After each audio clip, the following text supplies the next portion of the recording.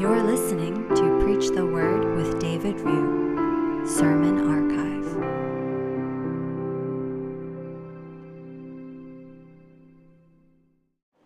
Well, please join me in a word of prayer. Blessed Lord, we come before you today and we approach your throne of grace with confidence so that we may receive mercy and find grace to help us in our time of need.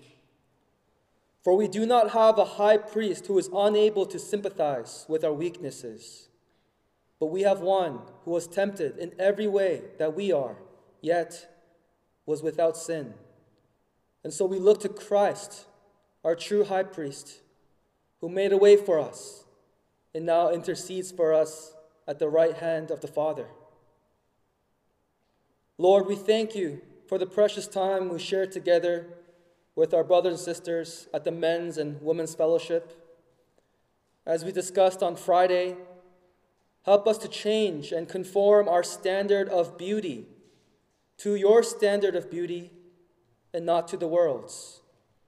Help us to pursue modesty and godly character, as these things are of great worth in your sight. And help us to embrace and live out biblical manhood and womanhood as revealed in your word. Now, as we look into the Holy Scriptures, we pray for the illumination of the Holy Spirit.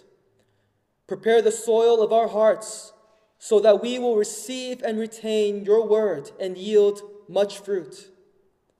And make this sermon most useful for the sanctification of your bride, your church.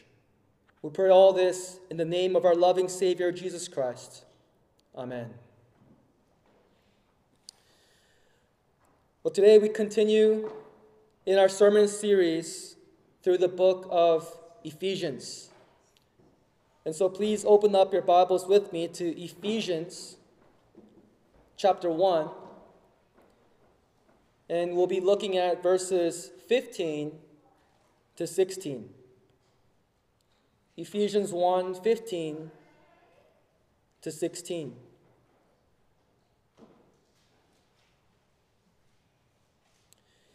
Hear the word of the Lord.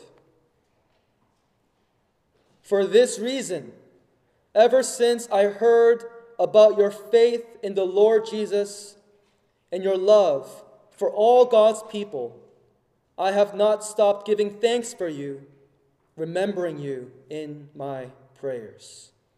Amen. This was the reading of God's word. Well, we spent a total of 5 weeks diving deep into Ephesians chapter 1, 3 to 14, which was the Apostle Paul's doxology and praise to God. And there we were reminded that believers who are in Christ and belong to Christ are truly blessed beyond comprehension. And believers have so many reasons to praise God for. And in this next section of Ephesians chapter 1, Paul transitions into prayer.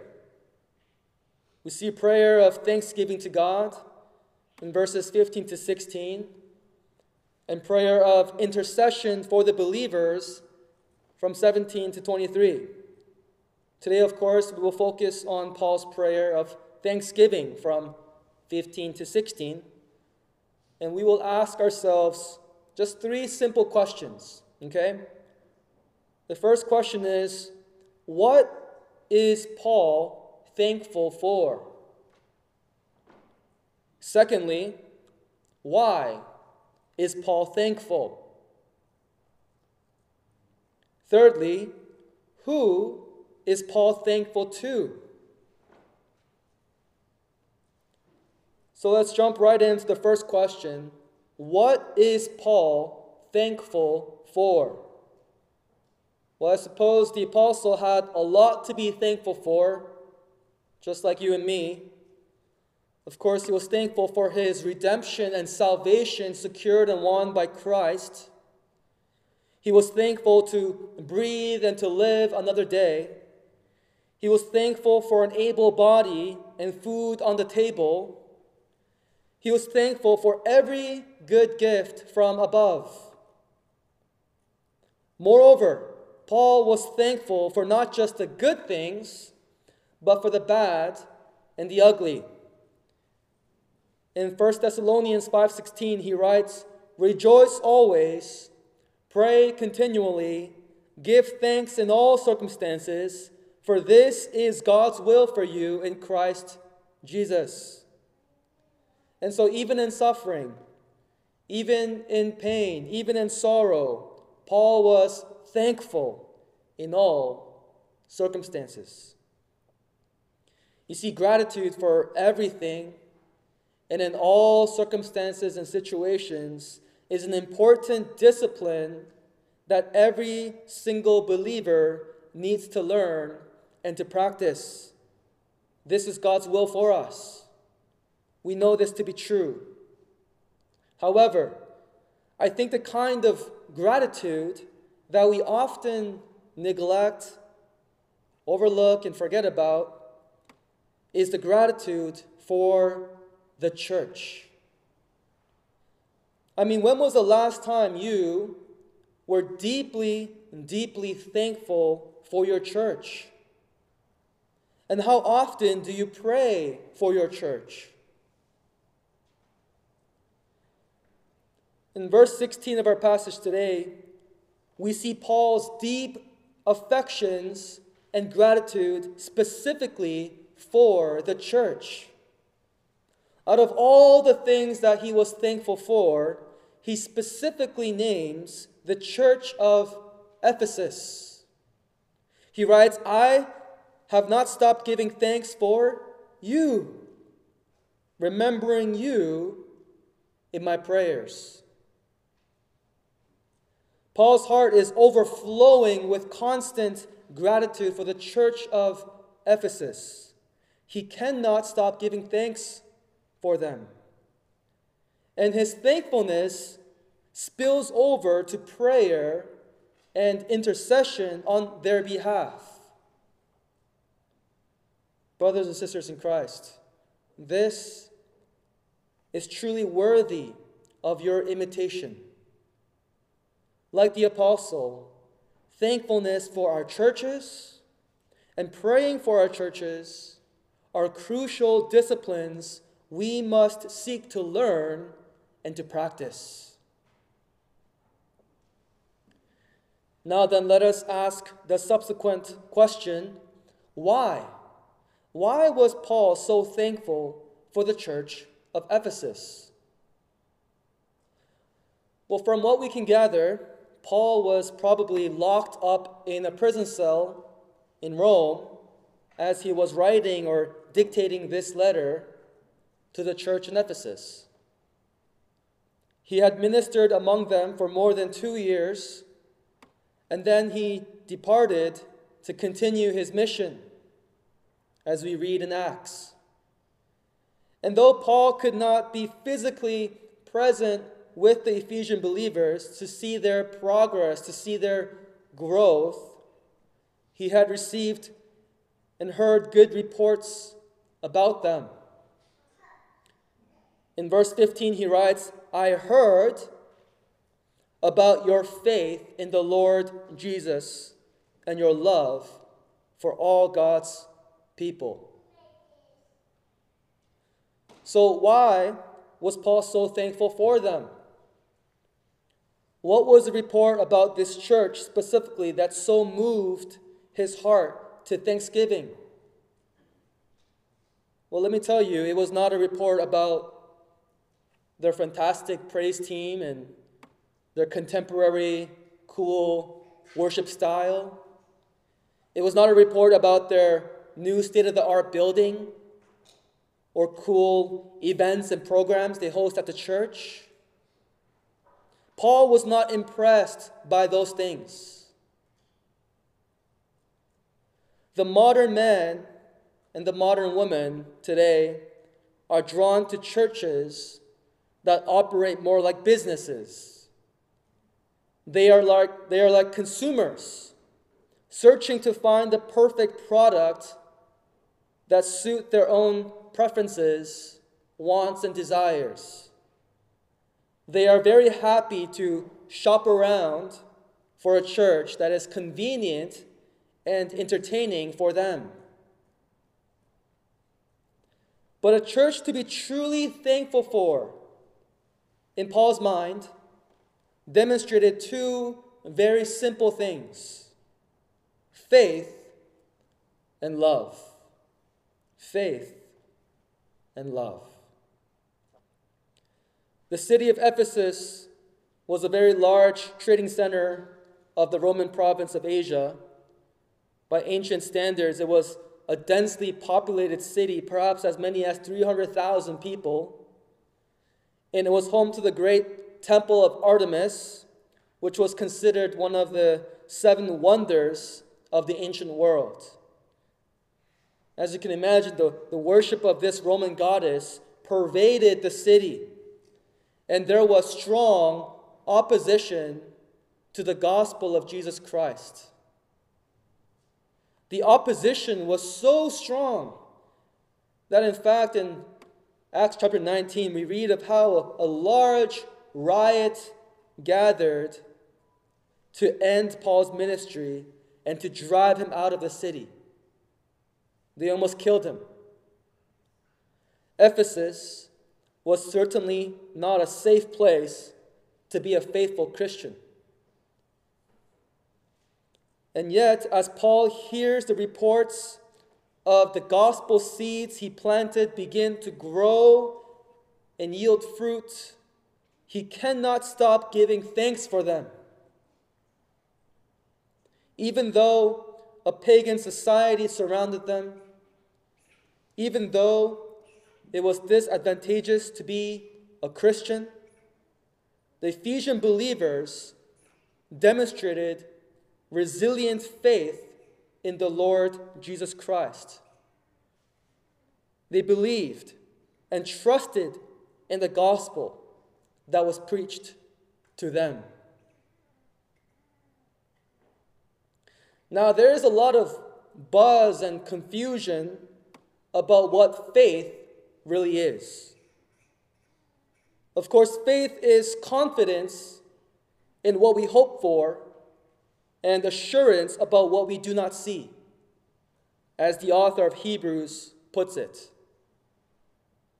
But throughout church history, wicked and ignorant men have sought to pervert and change what faith is so that it is no longer effective to save.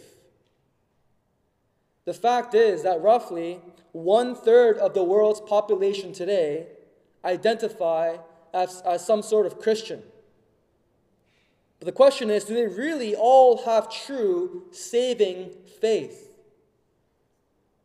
And I am not optimistic that they do. In order to preserve and clarify the gospel, the Protestant reformers carefully outlined the biblical definition of what faith is. And they recognized 3 different elements that make up true saving faith. The first element is what they called notitia, which means knowledge. This is the intellectual content of what one believes. Faith always includes a set of beliefs, a statement of faith. A person who has true faith must have correct and accurate information about Jesus Christ and his gospel. The second element is what they called a sensus, which means assent. And this is the conviction that the content of your faith is true. It's not enough for you to have the right knowledge and information concerning Christ, but do you really believe it to be factually true? Is it true? The third element is what they called fiducia, which means trust. Faith requires personal trust. Faith cannot remain an intellectual enterprise. When Jesus confronts a demon in Mark chapter 1, verse 24, the demon cries out, "I know who you are. You are the Holy One of God." You see, even the demons know and believe the truth. But saving faith is the notion of trusting, of leaning and depending upon Christ for salvation. You see, faith is not just some kind of hopeful or strong conviction, because Muslims have that, Hindus have that, but they do not possess true saving faith. Sinners are only justified by grace alone, through faith alone, in Christ alone. This is the biblical gospel that was recovered in the Protestant Reformation. Faith is the instrument of our justification. Only as a person has faith in Christ, they can be justified, having all their sins forgiven, laying hold of the righteousness of Christ. Only as a person has faith in Christ, they can stand in the presence of the holy God and be fully accepted on account of Christ. And I make it a point to say that faith is the instrument of justification, as opposed to the grounds of justification. Because faith is simply the medium through which we receive justification, the benefits of. But the grounds, the basis of our justification is not our faith. It's not. Rather, the grounds of our justification is Christ and His finished work on the cross and His righteousness. This is really important for you to understand. And so let me share this by way of illustration. Something very Canadian that I've never done that I would like to try one day is skating on a lake that is frozen over. I've never tried that before. And I see people do it all the time. Right? They set up the nets and they put on the skates and they play hockey on Lake Ontario. You see that before? And the rule of thumb is that the ice needs to be 5 inches thick to be strong enough to support your weight and so you can play on it. But even if you know for sure that the ice is thick enough to support your weight, it takes some measure of faith for you to step onto that ice and hop around in the middle of Lake Ontario. But no matter how much faith you have in that ice, if the ice is not strong enough, you will fall through. On the other hand, you can have very little faith in that ice, very weak and little faith in that ice. But if the ice is strong enough, you will never fall through. And you see, a lot of Christians, they grossly misunderstand and they are misinformed because they were taught that their faith is the ice. Their faith is the ice and the ground on which they stand. And so, they lack assurance when their faith is weak, or they grow prideful when their faith is strong. But brothers and sisters, it is not your faith or the strength of your faith that holds you up. It is not your faith or the strength of your faith that saves you. It's not. Rather, it is the strength of our mighty Savior, Jesus Christ, that saves us. Christ is the immovable rock of our salvation on which we stand. We will not fall through. He is our thick layer of ice that will not let us fall through. In the words of Charles Spurgeon, faith is the tongue that begs pardon, the hand which receives it, and the eye which sees it, but it is not the price which buys it. Think about it. Our faith did not die for our sins. It is Christ who died for us and redeemed us, swallowing up the holy wrath of God for sinners who would trust in him and pronounced, "It is finished." It is Christ who lived a perfect life and obeyed every law of God, and it is his righteousness that is imputed and given to us who trust in him. It is Christ who rose again in victory, conquering death and all forces of evil, and ascended into heaven, where he intercedes for us at the right hand of the Father. You see, it is not our faith or our faithfulness that saves us, but it is Christ. It is Christ who saves us through faith. He is the grounds of our justification, while faith is the instrument by which we receive Christ and his righteousness. And so Paul was thankful for the church of Ephesus, not because they were proud and strong, faithful Christians who had great faith, but because they wholly depended upon a great Savior. Can this be said about our church? Are we a people of faith? A people who do not depend on our own works or our own merits or efforts, but a people who humbly and wholly depend upon Christ alone? Are we a people of humble faith? And the other reason why Paul was so thankful for the church of Ephesus was because of their love for all God's people.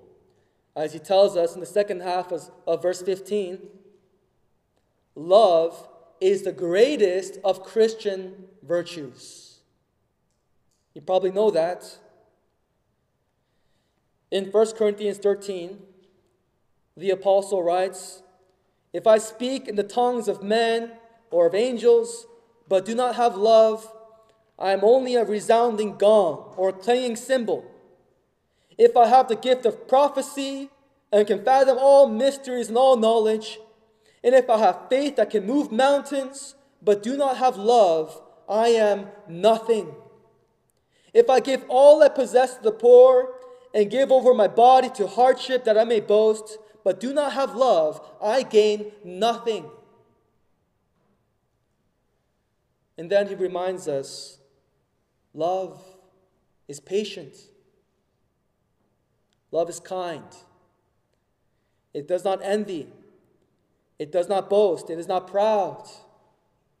It does not dishonor others. It is not self-seeking.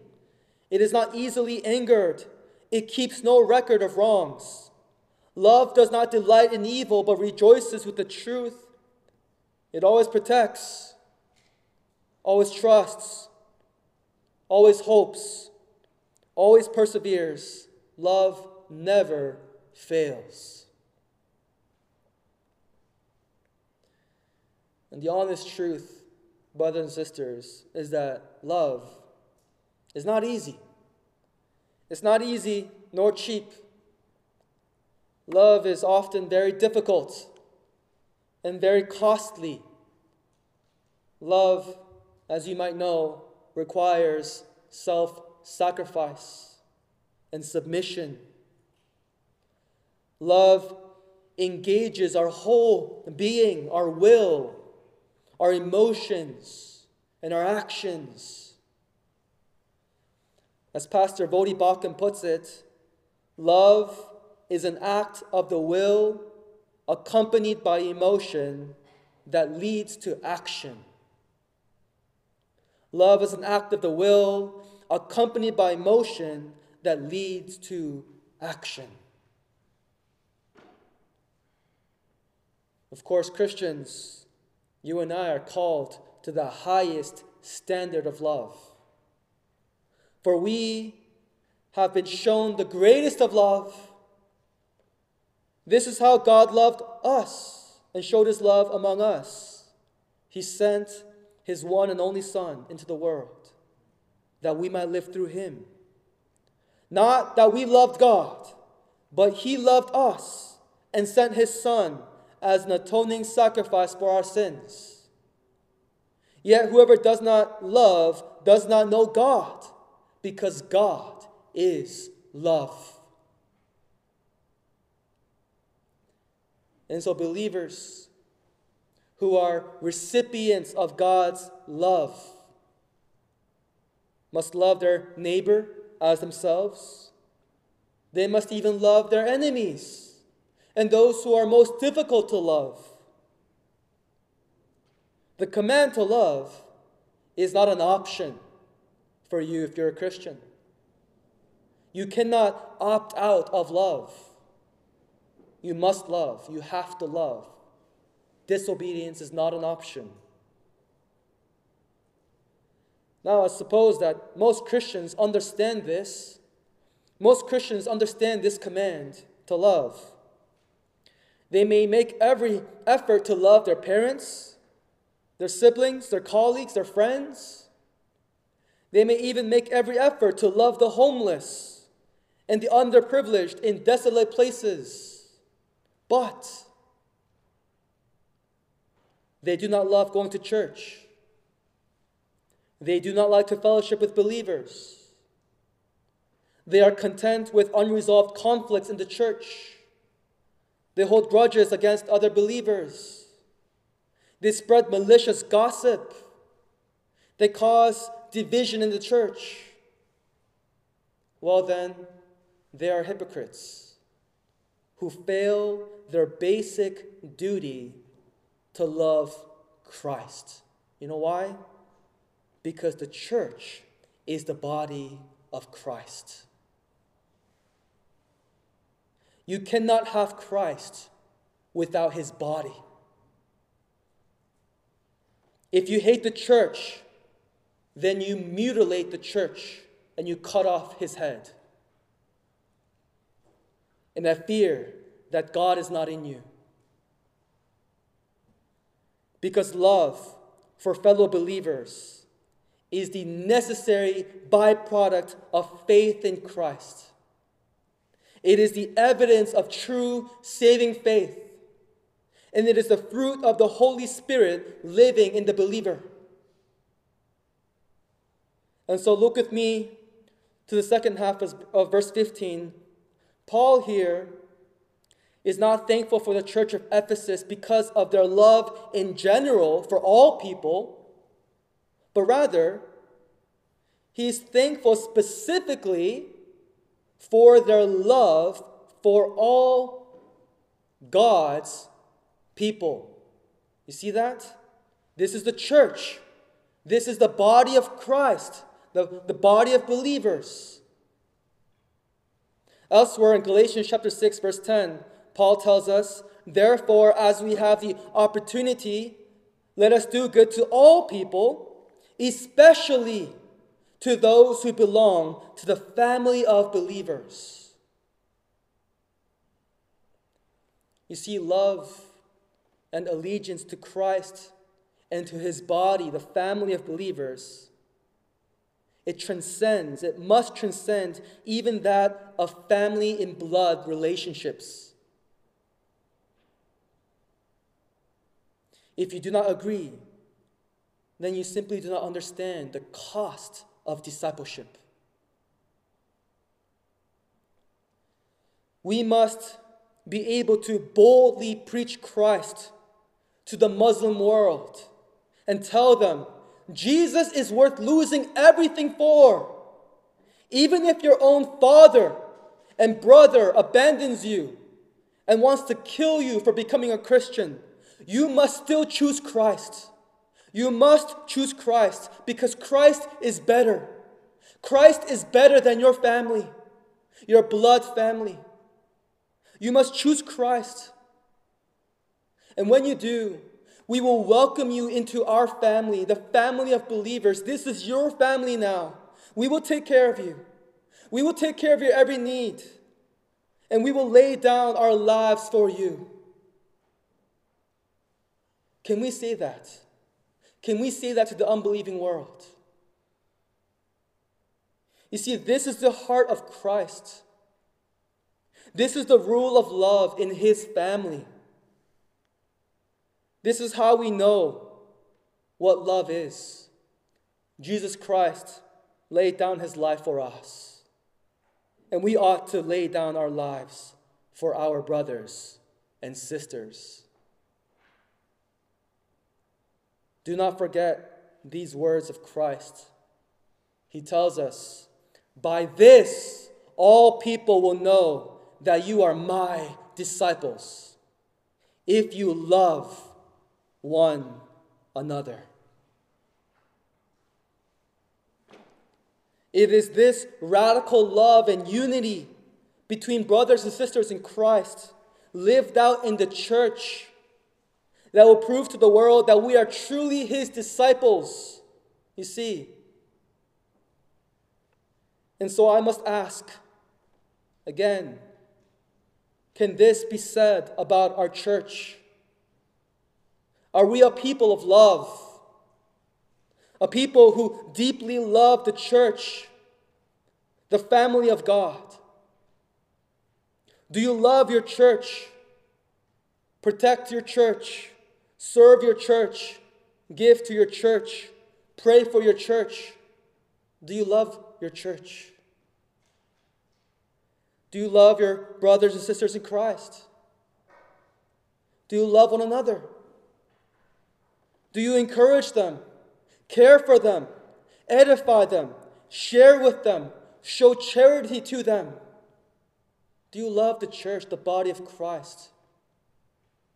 Or would you rather spend most of your time with the world and not the body of Christ? If all of your friends and best friends are unbelievers, and you love spending time with unbelievers more than you do with the church, think of what that says about your heart. Do you love the body of Christ? Do you love Him? Do you love Jesus Christ?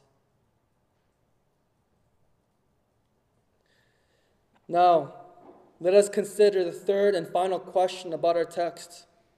Who is Paul thankful to? Well, to be sure, Paul is thankful for the church of Ephesus, but his gratitude was not directed to them. What we observe here is a vertical direction, right? Paul gives thanks to God for their faith and love. You see, if the Christian has any faith at all, it is because God has regenerated them by the Holy Spirit. If the Christian has any love at all, it is because God enabled them by loving them first. If the Christian shows any measure of success and growth, it is because God granted it to them by grace. In Philippians 2, Paul writes to the believers, "Continue to work out your salvation with fear and trembling, for it is God who works in you to will and to act in order to fulfill His good purpose." Here we observe both human responsibility and divine responsibility that works together. You see that? We are commanded to work out our salvation with fear and trembling, and yet we are reassured that it is God who works in us to will and to act. And so although we have real human responsibility to believe, to trust, to have faith, to love, to grow in holiness, we must remember that we can achieve and do nothing apart from God and His grace that enables us to cooperate with Him. And so Paul gives thanks to God for the faith and love of the Ephesian believers, because God is the sole author of their salvation.